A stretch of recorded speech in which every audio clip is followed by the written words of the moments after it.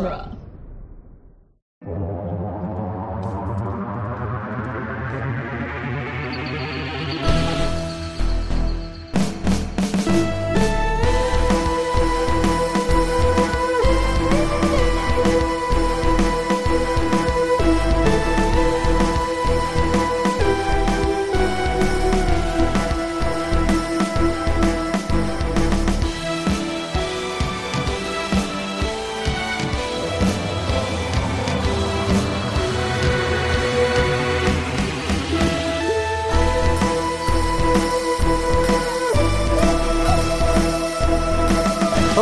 Welcome to the Doctor's Companion presents Doctor Who The Long Way Around, the weekly podcast we review, discuss, and recap every episode of Doctor Who, one doctor at a time. I'm Scott Corelli.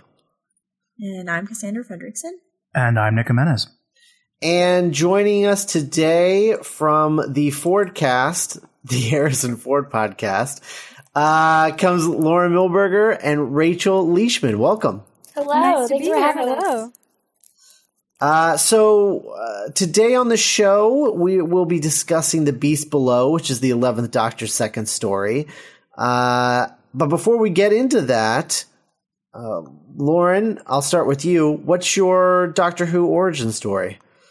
Well, I kind of come into Doctor Who actually through Sherlock, oddly enough, or maybe not oddly enough. But I became a fan of Sherlock, and then I had a new roommate who was a friend of mine, but I didn't know about Doctor Who, which I don't quite understand why I didn't, being a big time travel nerd. And she said, there's this show on Saturdays that I watch, and I get the TV then, and, it's just sort of my thing. And she started talking about it, and I was like, that's time travel with the scarf, the guy? Yeah, I know about that. How did I not know about this show?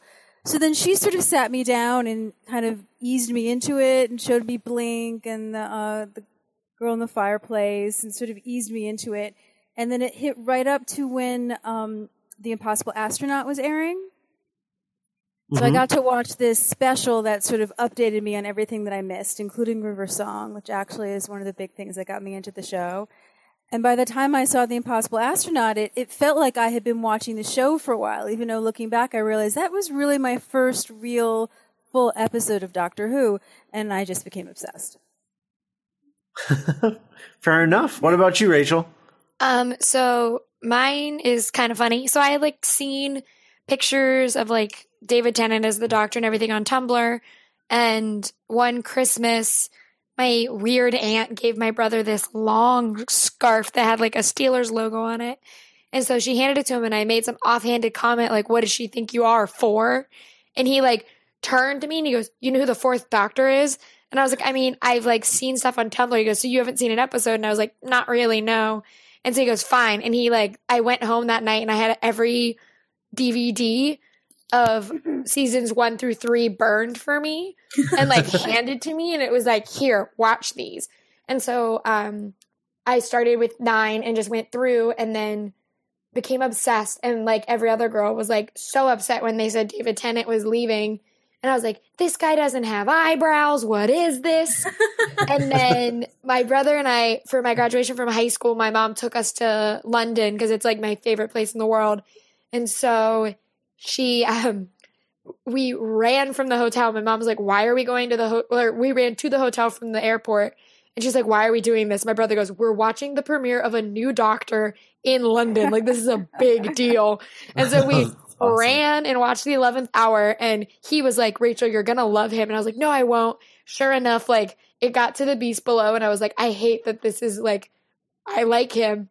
And then Vincent and the Doctor confirmed that it was my favorite Doctor. And that episode made me actually major in performance theater rather than English. Because I from that point on was I want to be a companion. And so I have a Geronimo tattoo. It became 11 was my favorite thing in the world. So you have a Geronimo tattoo, and this is this is a big episode for that particular catchphrase. It is, yeah. And it's funny because I have a painting my friend made me in high school where it's me in a t-shirt that says "I'm a wizard," which is a joke from high school, but so she said I'd be the companion who would think I had magical powers even though I didn't. And so she painted me as the 11th Doctor's companion. And so I have that just in my room. That's awesome. That's awesome. All right, very cool. So now we're all caught up on where you guys come from with the show. Let's talk about The Beast Below. So first, before we actually talk about the episode itself, just a couple of background things. I always find it interesting the way that Doctor Who is shot, because it's shot very much out of order, because they just sort of block schedule episodes with directors. And so while The Beast Below was the second episode, it was written and produced like 5th or 6th. After like Time of Angels, Flesh and Stone, after 11th Hour. Moffat had already written Time of Angels, Flesh and Stone before he even started thinking of what the idea for the second story was going to be. And the only thing that he knew was that he wanted it to be a story in which Amy saved the day, to sort of like earn her place as a companion. And then we ended up with The Beast Below. But also interesting is that it's directed by Andrew Gunn, who directed Victory of the Daleks, which he actually directed prior to this, because for some reason, they shot Victory of the Daleks before Beast Below. Probably something to do with set design or something, more complex sets on Beast Below than on Victory of the Daleks.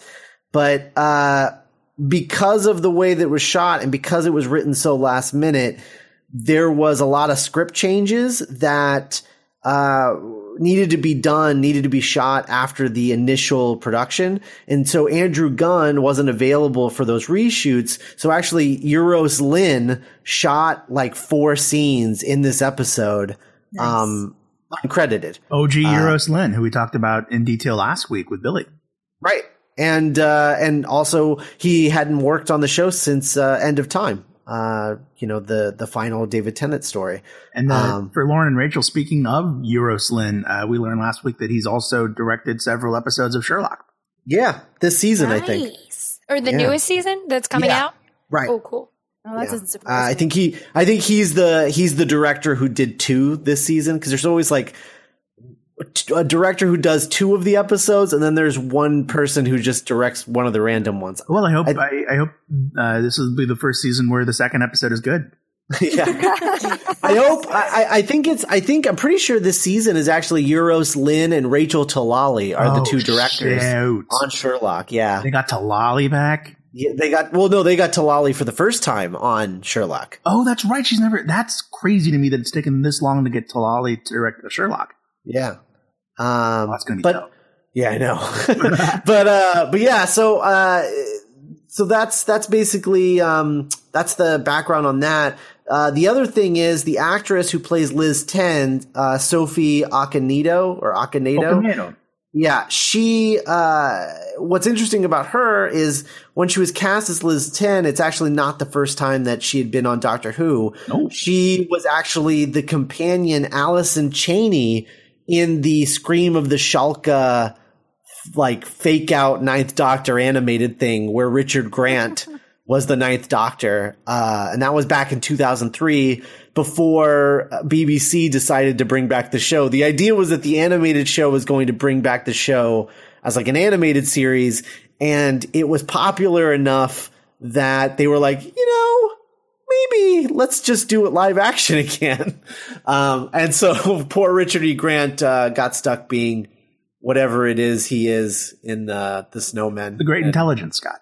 Yeah. Well, is he the Great Intelligence or is he something else? I have no idea. Yeah, because the Great Intelligence wasn't the Great Intelligence Gandalf, right? Well, yeah, he was the voice. Or not Gandalf. Gandalf, right? It was Ian McKellen. Ian McKellen. Ian McKellen. Yeah. No, I think the assistant to the Great Intelligence. Right. Yeah. He's like the guy who helps him out because he's not an actual body. Well, yeah. I mean, Scott, who over, right? Yeah. I mean, if someone asks you who does Tom Cavanaugh play in The Flash, you kind of say Harrison Wells. You know what I mean? Yeah. Well, some people do. So yeah, that's pretty much it. As far as background goes. So let's get into it. Yeah. First off, I want to talk about who. Okay, so you're building a ship to escape the planet Earth, and the first thing that you do is take the time to paint the Union Jack on the side of it. I mean, that thing's giant. It's the Union Jack. It's sort of. It almost seems a little too. It seems a little too American. Like, it kind of does. It seems like something we would do. Yeah. We're running away, but hold on, let's put our flag on it first. Yeah, but pride, it's funny right? that you say that, though. Isn't this around the time where people were saying, "Oh, Doctor Who is trying to, be too American and appeal to Americans more"? Or was that more like the sixth season? That was more like Tenet. I don't think any of it did. No. I was saying, but there was like a backlash because it started showing on BBC America. It's just interesting. I don't think that's why it was there. I think that's a visual cue to be like, this is British. Right. Yeah, of course. I think you're right. Well, but I wonder though if that isn't the reason why it's there. Is like it's reminding you that it's British because they know American audiences are watching it regularly for the first time ever. Yeah. Well, that's why they added the opening, right? They added that sort of opening where Amy explains, which when you watch it on a loop is not a loop. When you binge it is a little frustrating, but that sort of opening where she explains who she is and how she travels with the Doctor. Oh, yeah, that weird kind of like Fox Kids style like intro that they used to do. Only in the U.S. is my understanding. Right.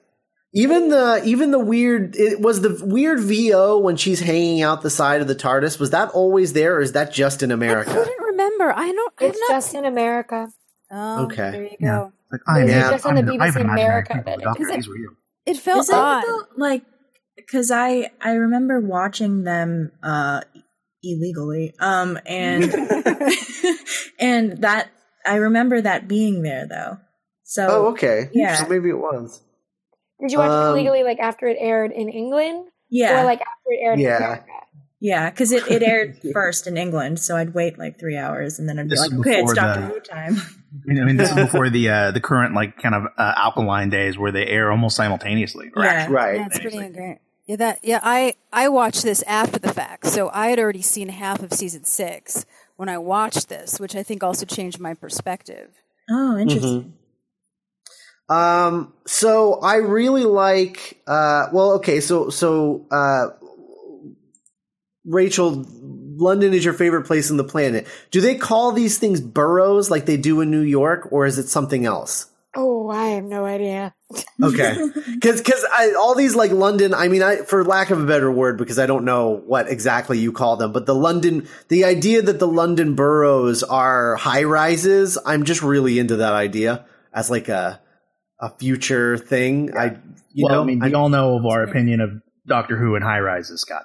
Yeah, it's true. For it. So go ahead. Oh no, I was saying, speaking of the fact that it is a ship and its levels, I thought it was really interesting rewatching it. Sort of the off joke that Scotland has its own ship. But now with the whole, referendum and now with the EU and they're saying, well, now Scotland's going to leave, it seems really timely. And it had a whole different resonance for me as opposed to, it's a little Moffat joke that he's added in about the Scottish, but oh, wait, that might actually be what's happening right now. Well, and what's really funny about it is he has Karen Gillan even say, like, Amy goes, oh, nothing ever changes with Scotland. And it's like, I guess it really doesn't. Yeah. There's actually going to be a sequel to The Beast Below where they jettison a bunch of the people from the Syrian ship off of the Starship UK. So one of my favorite things about this episode is, and I'll get to one of the reasons why it has such a big spot in my heart, but like one thing that I really like this as far as like a design standpoint is that this is an Earth rescue ship. Like it's where everyone is going as they're traveling across the stars to escape Earth being destroyed. And so there's not a lot of room for industry. I imagine like most of the things that people make are things like food and, things that like fix the ship in one way or another, but there's not a lot of new stuff. And so I like that everything looks like it's antiques. Everything is antiques on the ship. Even like the desks that these students are at at the beginning. They're antiques. Yeah, I'm a big fan of. I mean, I just love the look of the Moffat era. The content, we'll get into it, but like, I just really love how he turns it into like a fantasy show, and everything does sort of look. I mean, like you can almost picture like Sweeney Todd walking through like these streets, and I just really. I mean, I'm all about the juxtaposition of like old and futuristic, and I agree. There's this kind of great throwaway line where Matt Smith is like, "Oh yeah, everyone just kind of goes back to basics," and I'm into it aesthetically a lot. Really There's good. something very timely about that too. Adding the old and the new together, it doesn't center it in a certain specific era. Where I think there's certain episodes or times of Doctor Who where you can watch it, and even though they're in the past or they're in space, you can go, "Oh well, that's the 80s. Oh well, that's the 70s." Whereas when you sort of mix the old and the new together, it makes it a little timeless. I think, in a sense. Yeah, absolutely. Okay, so I'm going to make a little confession. So I have seen The Beast Below, I mean, probably a dozen times. It's one of my like favorite go-to ones. We keep talking about how our last few episodes, like End of the World and New Earth, for me are like kind of comfort episodes because they're just so like just definitively Doctor Who for me. They're kind of standalone. Yeah, and Beast Below is definitely one of those for me as well. So I have seen this probably a dozen times. It has taken me until just this time to understand that this kid, his punishment was that he was supposed to walk home, and instead he doesn't listen and takes an elevator anyway, and that's why he gets sent to the Beast Below. What did you think happened to him? I don't know. I guess I just didn't understand what was happening, or I actually didn't. I didn't understand. Yeah. But it was just this time. I hadn't seen it. I saw it once. I have to confess that I didn't enjoy it the first time. The second time that I watched it, I loved it. And then I watched it a third time before. Excuses. It is clear as day that little boy was supposed to walk home and just get it.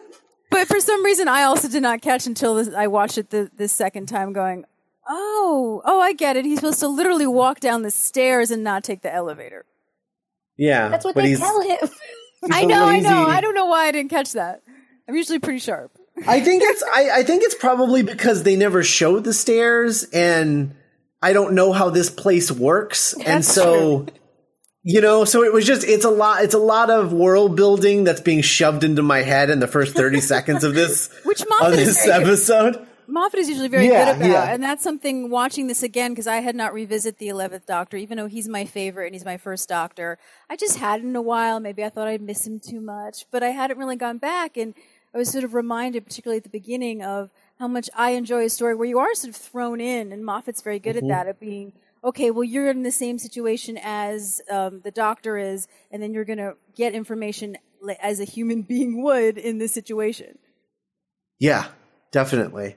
And having watched this a dozen times, I still, even after a dozen times, I cannot tell you what the point of the Smilers are. I don't know what their purpose is in the story. They're watching them. Is that it? Is that all? They're just surveillance? They're the cameras. They're watching everything. And they're carnival. Oh. They're based on sort of carnival games, is my understanding as well, which is a little creepy. I mean, anything that looks like a clown. Yeah, they definitely they remind you of the thing from Big. Yeah, which I think they're supposed to be like Zoltar. Zoltar. Listen, I got you on any pop culture references you need. So yeah, I find it interesting. Like there are 4 in this round of episodes that we've covered. This is the 4th episode that has dealt with this same sort of storyline of this same event of the Earth being destroyed and humans getting into a spaceship and escaping Earth. And I find that I find it interesting that the second story of 4 different Doctors follows this same arc. Because we have the 4th Doctor with the arc in space. That's what that's about. Mm-hmm. And then we have end of the world, New Earth, and then this one. and they're all following sort of the same event, from different time periods, obviously, because this is, I think, earlier or later in the episode when they give Amy's age of 1306. I just added. I think her age is like 20. What did we figure out it was in 11th hour? Literally just 21. Yeah. 21, 22. Yeah, she's like, yeah. So say she's, I mean, we'll just say she's 20 for the sake of my brain and math. Round it off. Yeah, so at 1306, add 2010, that means we're in the year 3316, so minus 20, so 3000, so 96, yeah. Ooh, nice. So much earlier than the year 5 billion on New Earth. Yeah. Right. Assuming that they're using the same calendar years. I don't know. Actually, we could probably safely assume that they're not. Probably. But this is much earlier than the other ones, I would say. Yeah, I find that interesting. I don't know. It'd be cool if at one point when they're like just walking through the streets at first, if you just see like the face of Bo just kind of chilling again. Yeah.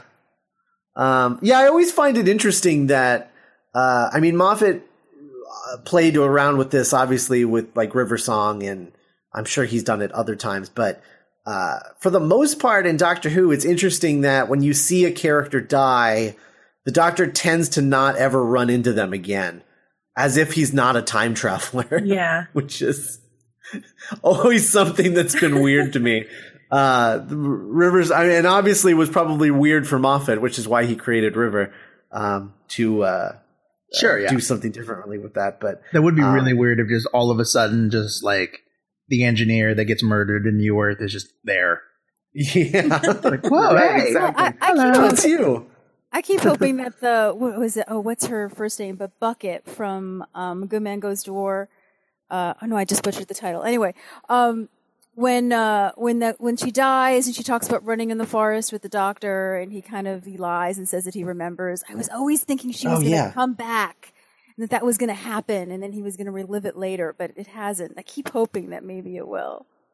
Well, we still have one more season of Moffat, so very very possible that he could do that, because one thing that I actually picked up on is later when Amy is again when she's getting her age, and then it says marriage status, and she's like, and it says unknown. She's like, well, damn it.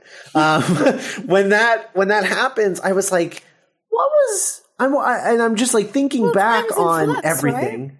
Time's in flux. That's how I took that. That time's in flux. She hasn't made a choice yet. She's traveling with the Doctor, and so they don't know. That's how I took it. Did they ever have time to like get their wedding licensed? Well, yeah, but if you remember, they also got divorced at one point. They did get divorced, and then I don't remember them getting the papers. Doesn't he not sign the papers yet? Oh, I don't remember. I feel like they've officially become divorced. It's dumb. The whole thing. It's dumb. Is why the whole thing was dumb. But I thought maybe that was like in reference to that, and he was like, "Oh, I did that thing, and so I guess I should have them get divorced and not remarried or something." So we can just go into this. I mean, I guess we don't have to worry about spoilers because of the nature of the show. But like, when she also like, and like 6 years old. when she dies in the 20th century, her grave is labeled Amelia Pond, right? No, Williams. Oh, Amelia Williams. Okay. No, was it Amelia Williams or was it Amelia Pond -Williams? No, I think it was Williams. I think it was Williams. That was a big deal that it wasn't Pond. It says Williams. Yeah. Okay. Remember that being a big deal. I'm Googling it. It says so that I guess that's why she isn't even Rory older. Arthur Williams and his loving wife Amelia Williams. But if time is in flux and time can be rewritten, can one assume that's not her future yet?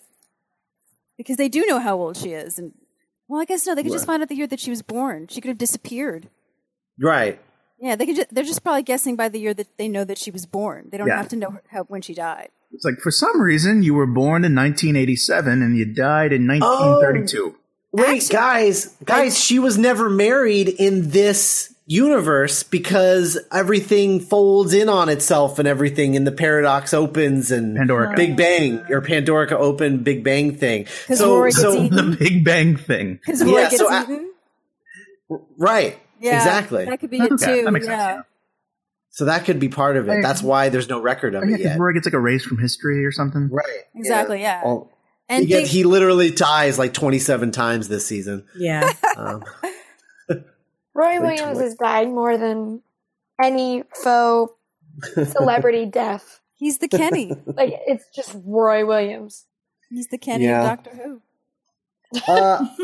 Of the many things that Moffat has a lot of tropes as a writer, but I think my favorite one of his with Doctor Who is the idea of the Doctor having rules that he immediately breaks. I think that's my favorite of his. Here's something that actually hit me. Oh, I'm sorry. No, go ahead. And this is just me sort of, I like to play devil's advocate sometimes and think of different thoughts, but watching it this third time before we had this, I started thinking, is he testing her? I mean, he definitely has times where he breaks his own rules, but it seems almost like this is their first adventure together, and he's testing her to see if she is one of him, that she is someone who will care about people. I don't know. I'm not sure if I believe it or not, but it was something I thought, is he actually like breaking his own rules, or is he lying to her? Because again, rule number 1, the Doctor lies. To me, I think he lies. The thing about 11, and I've said this time and time again, is that he's a little kid. Mm-hmm. Yeah. He, what he does is like everything that happens, he reacts, and then instead of apologizing, he just backtracks and pretends it's fine. So I think like the whole episode and everything that happens, and when he's screaming at Amy at the end, and everything that ends up going wrong in this episode is just showing you exactly how the Doctor is going to react in situations. Because up until this point, you haven't seen that. Like, it was just, that's true. The 11th hour was easing you into like, oh, well, now we're transitioning, there's a new Doctor. But it wasn't ever really, it showed you the fun side of 11. But this episode is the episode that's showing you like, no, he's kind of twisted and dark, and he will flip out on people, and he says things, and he regrets them, but he doesn't apologize. He just pretends nothing happened. Mm-hmm. So I think it was more that, like, it's more setting you up for what 11 was going to be like. Yeah, I mean, my thing with Moffat generally is that he knows Doctor Who backwards and forwards, and so just in general, even before he became showrunner, and so I think he likes to play with all of those rules. Like, he likes playing with the trope in Doctor Who that companions never listen to the Doctor, so he plays with that a lot. And he likes the idea of like, yeah, the Doctor constantly saying, oh, I don't mess with things. I don't mess with time. I don't get involved. And then he just constantly gets involved. Because there would be no show otherwise. And so I like that he kind of like pokes fun at the Doctor a little. When he does stuff like that. That's also conflict too. The Doctor has a conflict within his own self, as well as within the environment, and that makes a really good story. Mm-hmm. Definitely. I mean, the 11th Doctor. Sorry. Oh, go ahead. Go ahead. No, I was going to say one of the other reasons why the 11th Doctor is my favorite is that based on the storylines that Moffat gave him, and I am coming through this as a Moffat fan, through Sherlock, obviously, is what he's given to chew on. Is that he has a lot of internal conflicts, not that Tennant didn't, but that are obstacles that are put in front of him, and the way that he is sort of forced to deal with it. And I think that Matt Smith was very lucky that he got a lot of really great scenes and emotional scenes as well as comic scenes to chew on. I think I'm digressing a little bit, but there's something about the 11th Doctor that keeps having to come across this. And almost doesn't even go through. I mean, he changes, but you see a lot of the issues that watching this again that Capaldi is just now sort of dealing with as a character. Mm-hmm. That's fascinating to me. Mm-hmm. So I would say what is probably the most memorable part of this for me is I'm a sucker for alien marketplaces. And so every time Doctor Who shows up in an alien marketplace, I'm so on board. So that whole section where they're walking down, and it's just it's a small space. It's not like a really like massive area or anything. But I love seeing alien life in that sort of way. And I mean, obviously they're all human, but you're happy to see that capitalism survives through time and space, God. Yes, exactly. Because as you know, which seems to be a second episode thing. I realized that Clara also goes through a market in her sort of first adventure after the first episode where she goes off, right? Mm-hmm. Oh, yeah, the Rings of Akaten. Yeah. I'm like, oh, this very underrated episode in my opinion. Mm-hmm. I think it has its moments. The Rings of Akaten makes me cry every single time I watch it. The monologue. I like that one of the best monologues that Matt Smith has ever. It's so emotional. Oh, I love it. No, the marketplace though, that made me think of, like you said earlier, it's a big quote for Geronimo, but it's not Geronimo, it's the gotcha quote that happens in The Beast Below. I thought, doesn't he say Geronimo? Oh, he screams that you're right. But like the one that everyone remembers from this one though is when at the very end, when him and Amy are standing, and that's when the gotcha thing started. Oh, okay. I have to say I was surprised that it was so early on when I was watching. Oh, this is the first episode he says Geronimo. Okay. I forgot about, now that you said that, I was like, I forgot he screams it when he's when he's about to be vomited up. Yeah. And he also says it when he's crashing at the very end of the end of the world. Or no, at the end of time. Yeah. Oh, never mind. Yeah, he does. This is the second time. Okay. I guess This is when they were trying to make Geronimo happen, and then it kind of didn't really take off. Like it was great for the fifth. It was great for the fifth season, but then after that, I don't think he really said. It doesn't become like his catchphrase. Well, really, Moffat actually addressed that at the New York premiere of Capaldi, because I got really mad because I have a Geronimo tattoo, and I was sitting in the audience, and someone said, "So what's Capaldi's catchphrase going to be?" And they said, "We have Fantastic, Alonzi, and Geronimo." And he goes, we never said Geronimo was catchphrase, like 11 didn't have one. And I was sitting in the audience like, oh, really? You have a catchphrase? And I was like, have it etched onto my skin. Yeah, like I'm getting ready to fight Moffat. That's so weird. I don't remember him saying that. But, so they didn't consider it a catchphrase for him. It was something he said.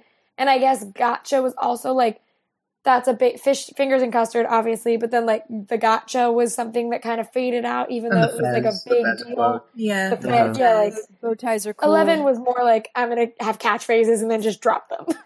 Yeah, I feel like the "are cool" is his catchphrase. This weird object is cool because I have it, so I'm cool, and this thing is cool. That seems to be his general catchphrase. But I don't know. He just has quirks. I don't know that he has like a catchphrase, really. He's just quirky. Yeah, he's just very quirky. He's like, he's the Zoe Deschanel of the Doctors.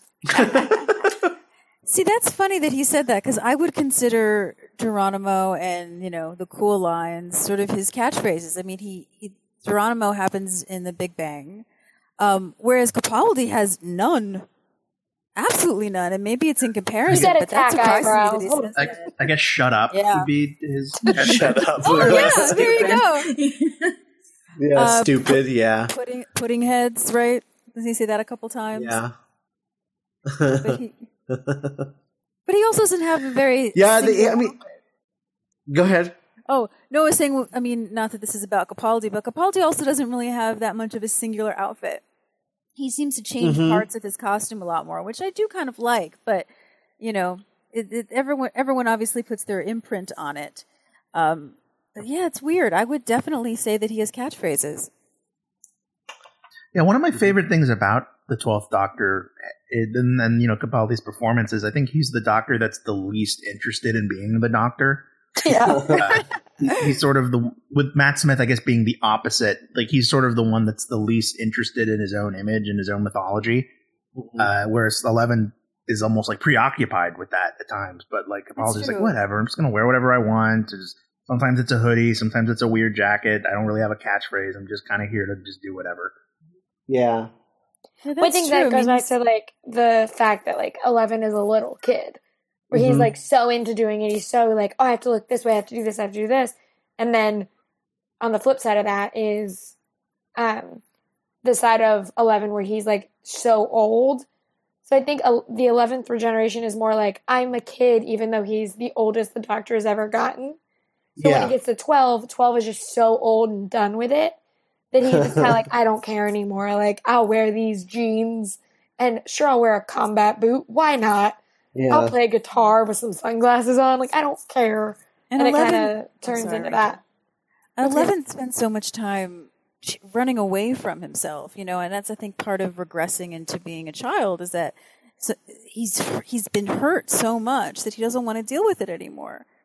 And I kind of wonder if, I'm sure we'll find out more, is that he's now gotten to the point where he knows that he can't run away. He can deal with being an adult more. And I think a lot of adults, you get to a point where you're like, you know what, I don't care anymore. When I was, younger, I had neuroses and I deal with this stuff and I didn't want to confront, reality. But now I've gone past that. Mm-hmm. But I also am sort of go ahead. No, go ahead. No, I'm sort of piggybacking on that, a little off topic, but there's also something interesting about what effects, which I think Moffat has talked about a little bit this last season, of when you regenerate. Is it what you're thinking in your head? Is it the environment and who's around you? That subconsciously you are able to affect what your next regeneration is more than we, the audience, had realized. And I think if you go back, you can see it. You can see it in there, even in the past, with 11, with River, the environment and things that are happening inside and out are affecting the next person that they become.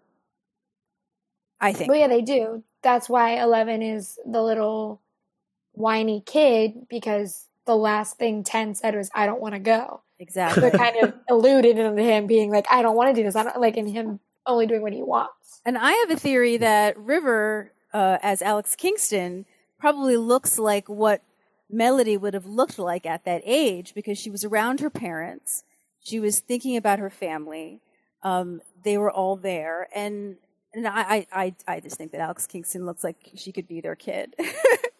But that's just me. But I felt like that was the first time I went, oh, well, I think where she was sort of affected how she regenerated. Mm-hmm. Mentally and physically. Yeah. But I think about River way too much. So, that it's kind of like a trend how the Doctor before is kind of like influences like we were just talking about the Doctor that comes after, and like the Doctor that comes after is a reaction to the previous Doctor. Right. Like, absolutely, yeah. I'm trying to like, what do you guys think Matt Smith's Doctor was a reaction to in David Tennant? Does that make sense? Sadness. Pain, okay. Wanting to run away from all that pain and run away from it and ignore it. And what better does it but a child? Yeah, that's true. Yeah. It's like denial through joy, I think is. Yeah. And 11's death was sort of, I think the one word to describe 11's death was like acceptance. Yep. And totally, yeah. And so as a result, the 12th Doctor was sort of allowed to look as old as he felt. Which is what Deep Breath was all about, was how he's like finally looks the way that he feels. Mm-hmm. Yeah.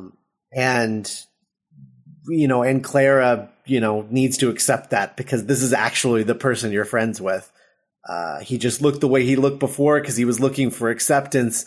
And what really, where he found acceptance finally was actually in himself right before he regenerated. Yeah, and it was sort of almost like a meta, where, we have this theory that Clara, at least in series 7 and kind of 8, is sort of a metaphor for the audience. And Deep Breath was sort of like, will you still love me now that I'm no longer young and beautiful?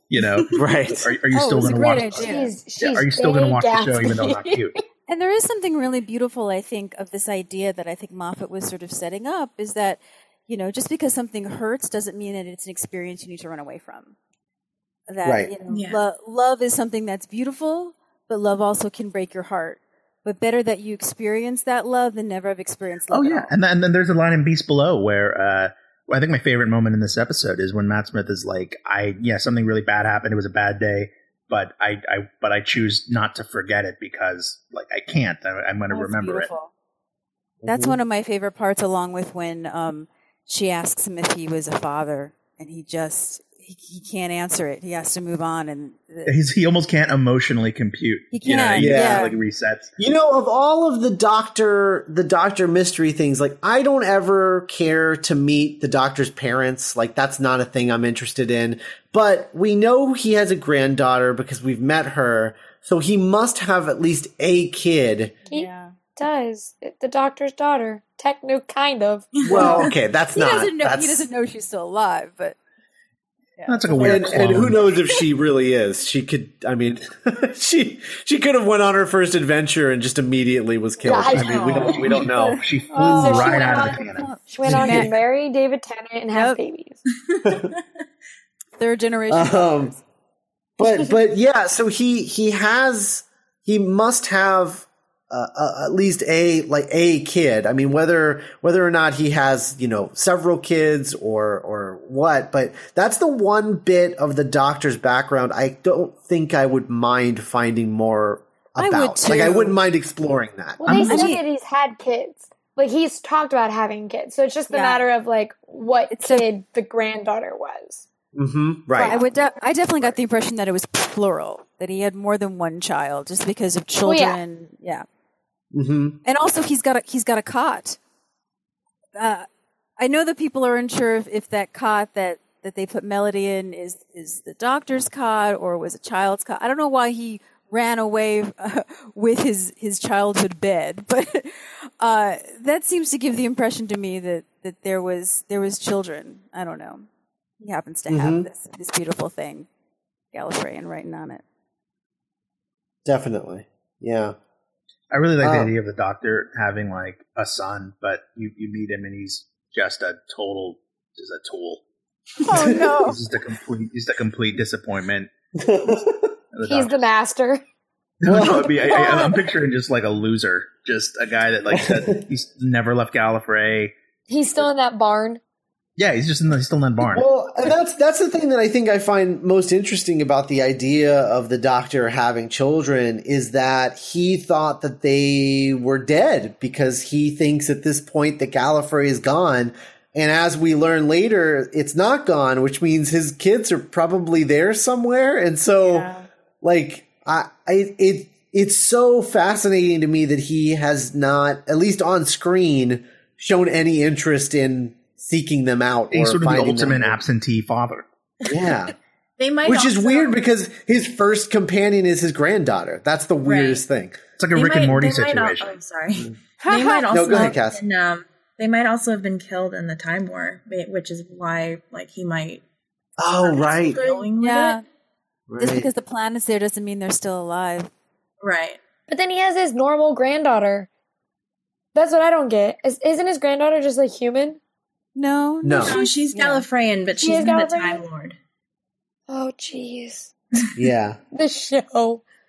Right. So she wouldn't be capable of regenerating yet. Right. Because she's not a Time Lord. Because that's not given to Gallifrey. That's not biological. It's a different thing. Like when you become a Time Lord and whatever. Right. What if you become a Time Lord and then they give you the right to regenerate? What if his children opted to not learn the art of regeneration because they just chose to die and the Doctor could never really come to peace with that decision? That would be and he just really ran away with his granddaughter? That would be, yeah. But wait, he couldn't deal with it. Then why did River Song have the ability to regenerate? That's a really good question, Rachel. Isn't it because she was conceived in the vortex? Yeah, she was exposed to the time vortex. But she was conceived in it. That's the big issue. She would have to give the right. If everyone has the ability to regenerate, but you have to be given the right to regenerate, she still wouldn't be able to regenerate. She would just have that capability, but would have to be given the right to regenerate. The Doctor merely adopted the time vortex, but River was born in it and molded by it. Conceived. Big difference. Oh my god! This is why Vincent the Doctor is my favorite episode, because it's just you can handle. I understand. Great. It could also be that.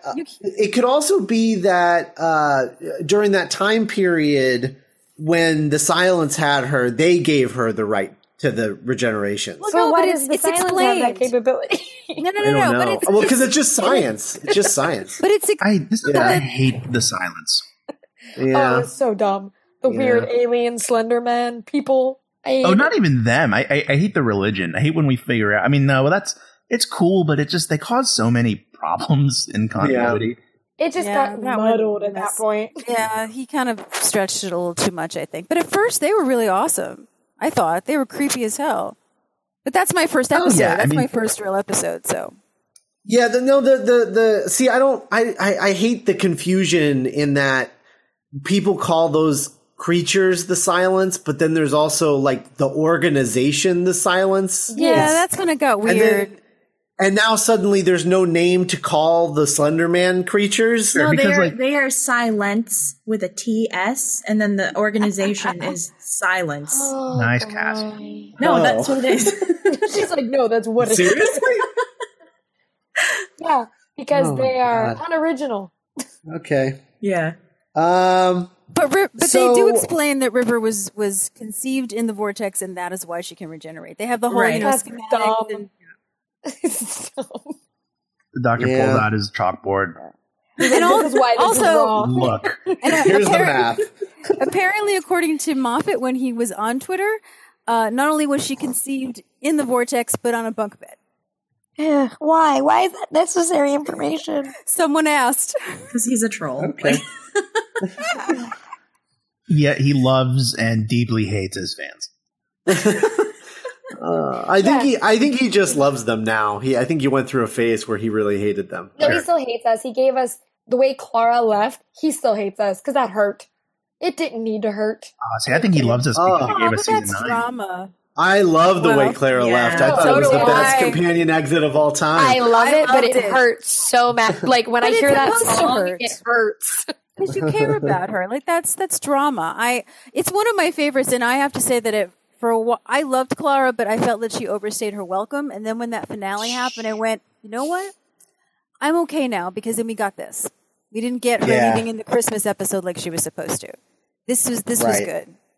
Yeah, it kind of would have, in retrospect, it kind of would have sucked if her last episode was Last Christmas. Yeah. Because that was such kind of an underwhelming episode. And as much as, she did kind of stay her welcome, I think Hellbent and Heaven Sent are just such iconic episodes of Who. So good. Yeah, and then it's like, okay, that's the episode that Clara deserves to go out. What's the episode where she is playing, like, it's the red people, I think? And it's like... Mara? Yeah, no. That's 11. When she literally is fighting herself and she has to convince herself not to detonate something. Face the Raven? No, it's like literally two Jenna Colemans. One has her hair up, one has her hair down. It's and she's in like a white shirt with a black leather jacket. Scott? The Zygon one, right? Yes, this is the Zygon. Yeah, the red, aren't they the red two-parter? things? That's the 50th. Oh. That was Zygon two-parter. Yeah, that one was really good. And wasn't this this last season? Recently, yes. That was very good, and it felt very timely. What I really liked about, something that I got from this episode, having not seen it in a while, is that it felt very timely. And what I liked about that was it was using, I felt, things that were happening in the news and sort of showing it in a different way. You know, when you take out the emotional quality of, not quality, but the connection to something when it's political like this, by not making it, terrorists, but making it these alien creatures, I think that it gets into people's brains more about like, hey, this is what we're trying to say is happening, because you're taking out this emotional center that maybe is making someone, not pay attention because they're on this side or that side. So one of the things the Beast Below does really well that is also a Moffat staple that I like a lot is that Moffat is the kind of writer who, and there aren't many like him, but I'm always really jealous of the writers who can do this, but it's that he can see something really simple, like right in front of him, and turn it into like this crazy story idea. Like with this, I don't know what you would call that. If you call it like big ideas with simple execution, or simple ideas with big execution, or sure. I don't know what you would call that. But the idea of like, like The Silence, where it's like, oh, you can't remember them when you're not looking at them. Like that's such a simple idea. Mm-hmm. And it makes for a cool creature. Or the angels. It's sort of that same gift that Stan Lee had, where you can just be like, what if there was this hero that could crawl on a wall? And then right, yeah. Greatest thing that ever happened. It's really simple stuff. And so I really like the idea here, which is that what if you found yourself in a room with no memory of how you got there, and a video of yourself played saying that you chose to forget something? Yeah, or even like, the catalyst of this episode is like the one thing that's out of place is a child crying.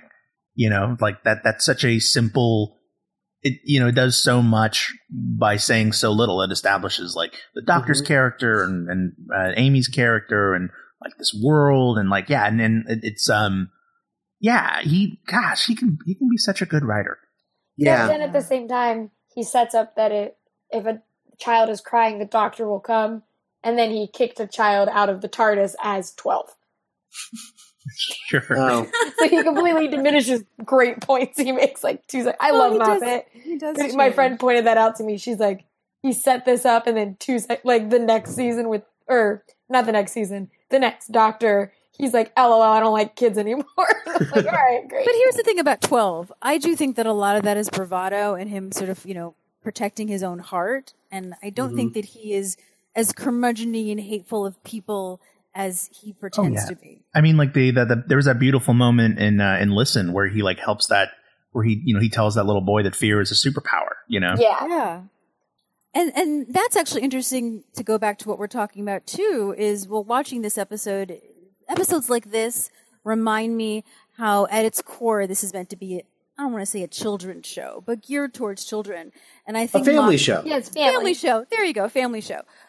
Is that Moffat thinks about that, and that there was a big deal made about that fear is a superpower because it was great for children to hear that. In the same way that Inside Out has helped a lot of kids with their emotions and understanding that it's okay to be angry and it's okay to be sad. And I could be wrong, and I am a big Moffat fan, and I have read a lot of things, but it may all be merging in my head, is this idea of, what's going to scare a kid? What's going to be something that you would be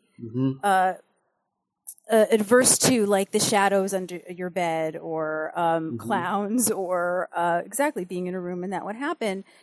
In fact, I've heard him say that when people have said, well, why is the season starting so late, or why is this happening? I mean, back when we didn't have to wait a whole year, he said, there's just something about watching Doctor Who in the fall, when the sun sets a little bit sooner and it's dark out and you're watching the show in the dark. And I think colder. That's colder. There you go.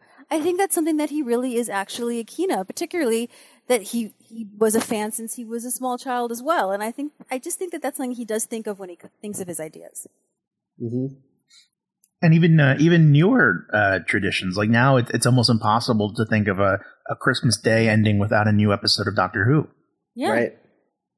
Oh yeah, that's like one of my favorite pastimes is which one of me or my brother, like which one of us can download Doctor Who fast enough to watch it on Christmas together. Well, now that it airs in the U.S., we just like make sure we're home at my grandma's to watch it together. Oh yeah, and to get a little bit, we were talking about how this was sort of a seminal episode for Lauren and Rachel.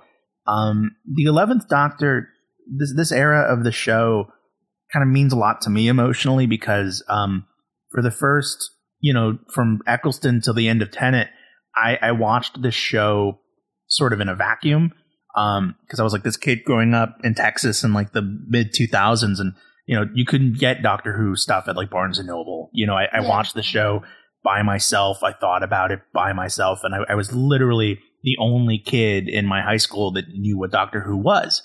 And so then in the fall of 2010, when I started college, I went to school for acting and was surrounded by a bunch of, Anglophile acting nerds, and they loved Doctor Who. And so this was kind of the first time, the Beast Below and the Victory of the Daleks and this whole thing was the first time I ever watched the show socially and would talk about it and had friends that would like dress up like 11 and whatnot. And so watching this episode kind of reminded me of kind of when the show stopped being my thing and started being a thing that belonged to me and my friends. And so, yeah, it was really nice watching this episode again. And I got a lot of nostalgia out of it. And yeah, well, I like completely agree, because it's weird when you go from watching it and not talking to anyone. Like, I talked to my brother and that was it.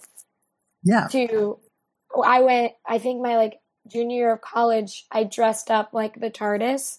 Like, I had this blue dress and I used tape and taped a TARDIS on it and made like a hat that was the light. And I walked outside and it was so weird because all of these people were like, oh my God, I love the TARDIS dress. And they like knew what it was. And from going to like sitting with and calling my brother being like, did you watch this episode? Because that's the only person I could talk to about it, to walking down the street as the TARDIS and all of these people stopping me and telling me how cool it was. It was like mind blowing.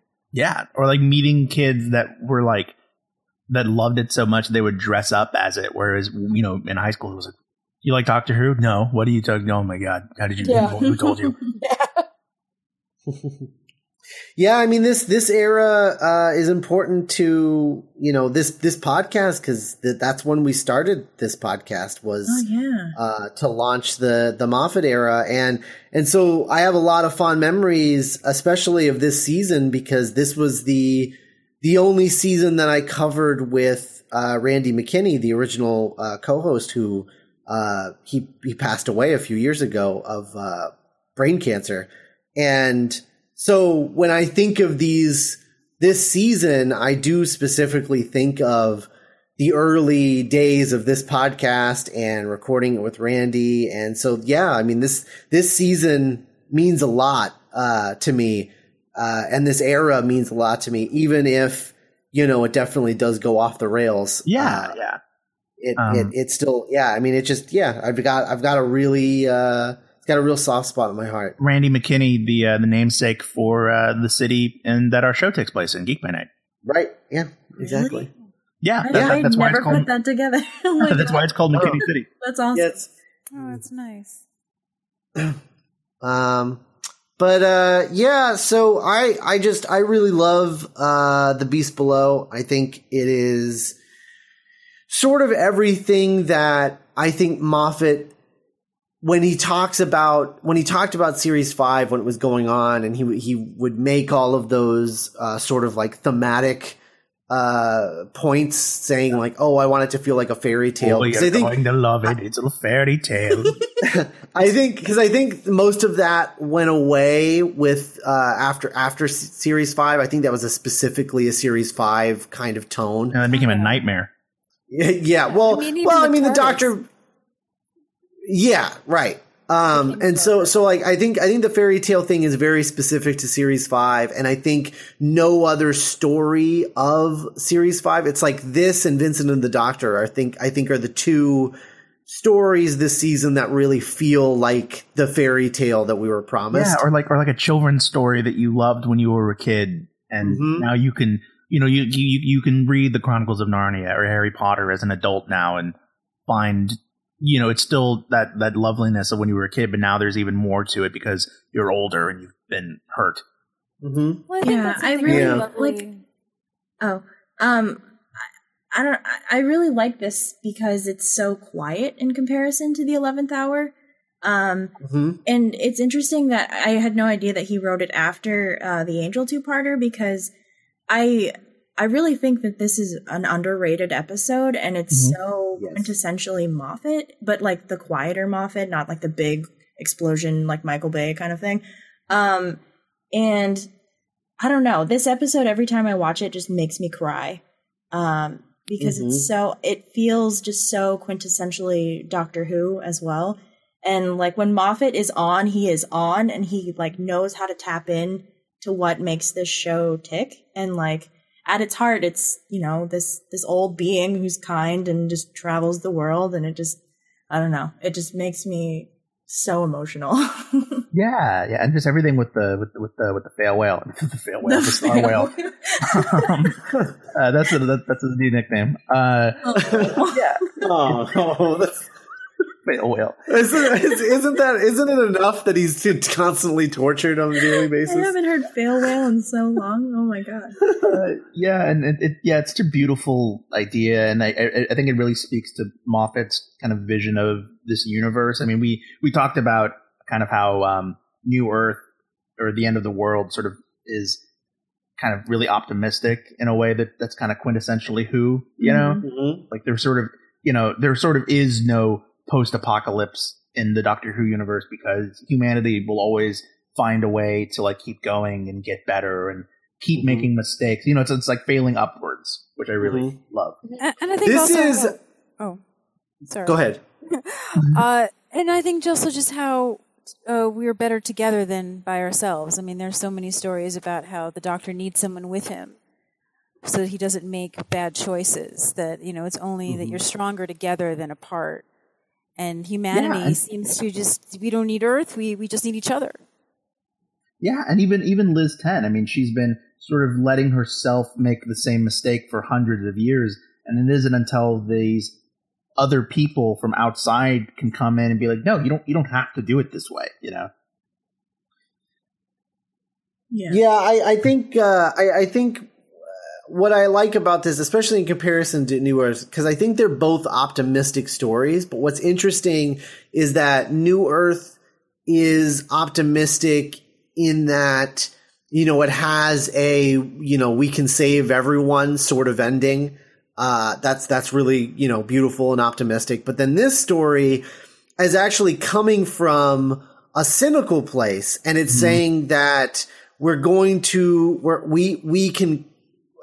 can do terrible things for the greater good, you know, and then in the end come out of the cynicism, like the idea that we as a species, as humans, like we can make mistakes and we can learn from them and move on from them. Yeah, I mean, we can make, kind of an unbearably kind of unspeakable mistake, you know, right? Like the worst mistake ever. You know, we've been torturing this innocent, beautiful creature for hundreds of years, and even then, we are never beyond redemption. We are never past the point of no return.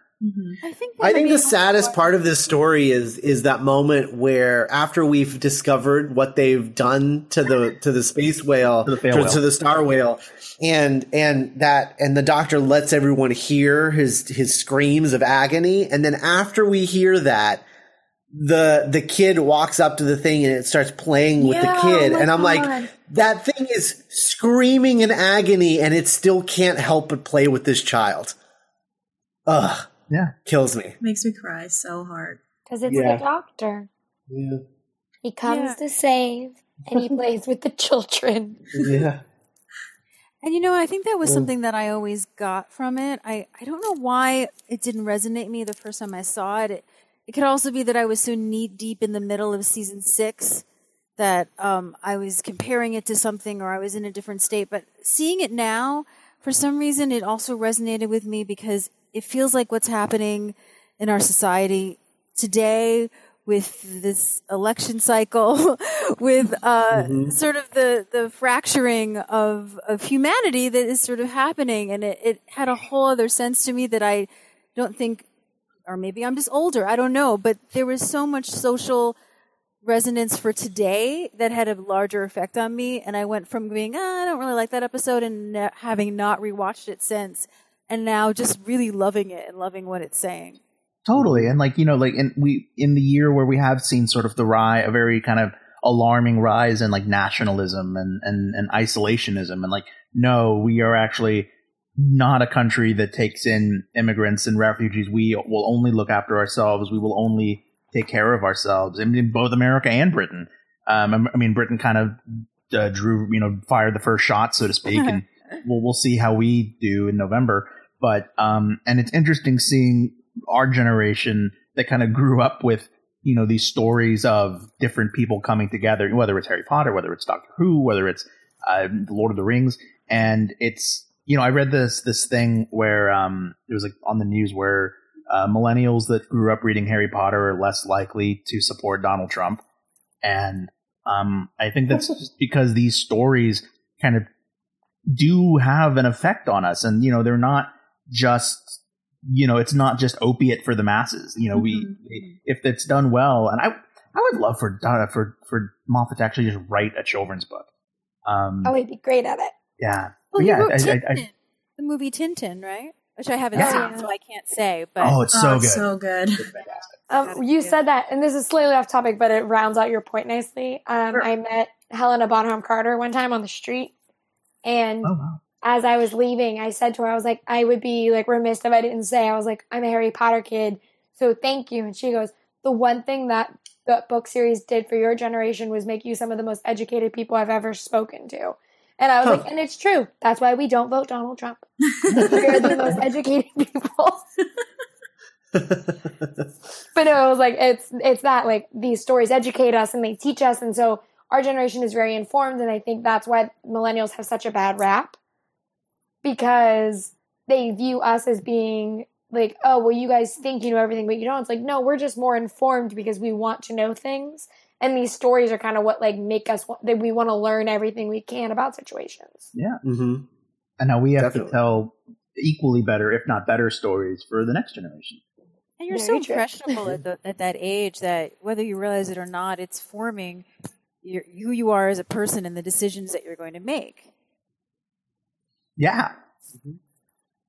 All right. Well, closing thoughts on The Beast Below. We'll start with Cass.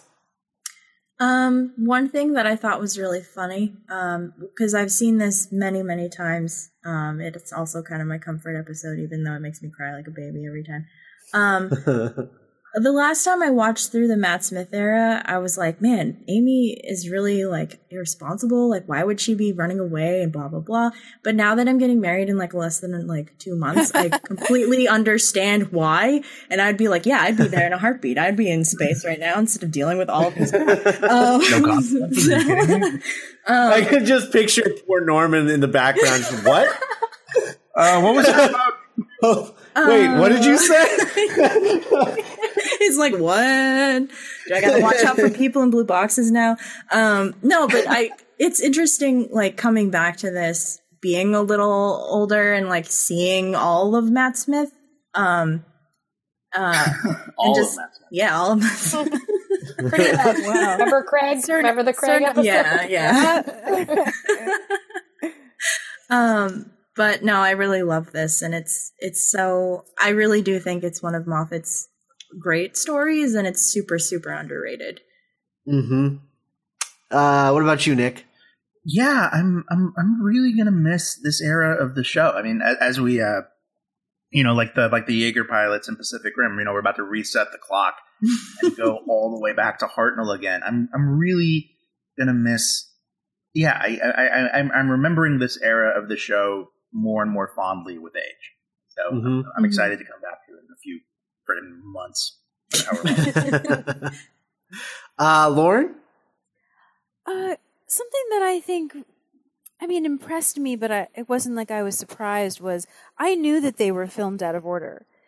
So I decided after I watched the episode to kind of go watch them in the order that they filmed them and sort of get a sense like, oh, did it take him a while to get into the character?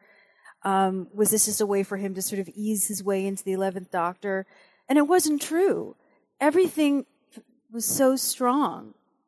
From the first episodes they filmed to the first episodes that we saw. And I don't know, maybe it made me miss Matt Smith more than I had been. Maybe I was in denial. But it really made me sort of appreciate, I think, like Cass said, sort of the arc of it. Seeing, now I can see where everything went. And then also, I had noticed that there were a couple of Star Wars references. Which made me laugh. The bit where they're in the Beast and they're on the tongue. I mean, that's They talk about being in a garbage compactor, and it's just like it's like a combination New Hope and Empire Strikes Back reference. Like, it's so weird. And The Force Awakens. Oh yeah. But also, it was predicted The Force Awakens. 10 says you're my only hope to the Doctor. That was the big thing for me at first. I was like, I don't remember this. Because when they're on the tongue, I feel like that's a scene that's in a lot of trailers, and you remember that, and it's a big scene. But Liz says to the Doctor that he's their only hope. Oh, right. That too. That's right. Oh, and Sophie Okonedo is... I still can't believe that they got her for this episode. I mean, I know it's a fun role, but like, this is an Academy Award-winning actress. Yeah. Mm-hmm. She's great. I wish she came back. I wish we saw Liz. Me too. Well, she came back one more in the finale. Well, yeah, it was very briefly. Yeah, it was brief, definitely. Rachel. I like the Beast Below because it shows why 11's my favorite Doctor, because he's very flawed. Where like Tennant was kind of, he flipped out occasionally, but he was normally like fun. He cried like very few times, but he was always like this nice, composed Doctor. And 9 was kind of like mean, and you knew he was mean, but he had like his soft spot for Rose, where 11 is like so all over the place that like you never know what you're going to get with him, and he's a loose cannon, and that's what I really love about 11. And The Beast Below is what really kind of showed you what you were going to get with him. And I love this episode because it gave me that, and it gave me gotcha with Amy and the Doctor at the end. And that's how beautiful that shot is. And the two of them standing together just kind of defined their relationship a little bit. And I really just love that moment. And the chemistry of Karen Gillan and Matt Smith that kind of carried the show for 3 years. Yeah. Mm-hmm. Well, yeah. No. So I guess that about wraps us up. Why don't you guys? I'm sure you guys have a lot of stuff to plug. Why don't you give us some plugs? Lauren, you go first. Okay. Well, we obviously together host the Fordcast, the Harrison Ford podcast, which you can find on iTunes and Google Play and wherever you listen to podcasts. But I also write a column on forcesofgeek.com. It's a pop culture column. I'll be writing a lot about time travel just because I love time travel. But once a month, I just sort of write about pop culture type things, and I'm sure I will be talking about Doctor Who a lot. But that's the recent things to plug. You can follow us on Twitter, Lauren Milberger, on my website and things like that. Rachel? I also have a podcast called Hard Bodies where we objectify men. Nice. That's awesome. We just pick a hot actor. We pick a movie we think they're hot in, and we talk about their bodies. A lot of time we talk about the movie, but we talk about their body. So search Hard Bodies, you'll find it. You can follow my Twitter. Maybe search Hard Bodies podcast. That's right. Not iTunes. Search Hard Bodies. Don't just search for Hard Bodies. Search Hard Bodies mistake. Podcast. Was it a mistake though? I mean, no, it was not. It was a great one. I'm at Rachel Leishman on Twitter. I also write for the Culturist. I write a lot about Chris Pine. Sorry, guys. And yeah, I also have a live stream I do with my friend, but that's just on Tumblr. Oh, have you seen Hell or High Water yet? Oh, it is incredible. I saw it twice. It's so good. I love Jeff Bridges. On the show. I love Chris Pine, and it's that was everything to me because it was both of them. Yeah. And Chris Pine was dirty, gross, hot the entire time, and I was totally into it. It was great. That was actually the original title, Dirty Gross Hot. Yeah. And I would have paid good money to be in that movie. All right. Well, we will be back in a few weeks as we reset and go back to the beginning with Hartnell. We'll be talking about the third story of every Doctor. Starting with the first Doctor and the Daleks, the introduction of the Daleks.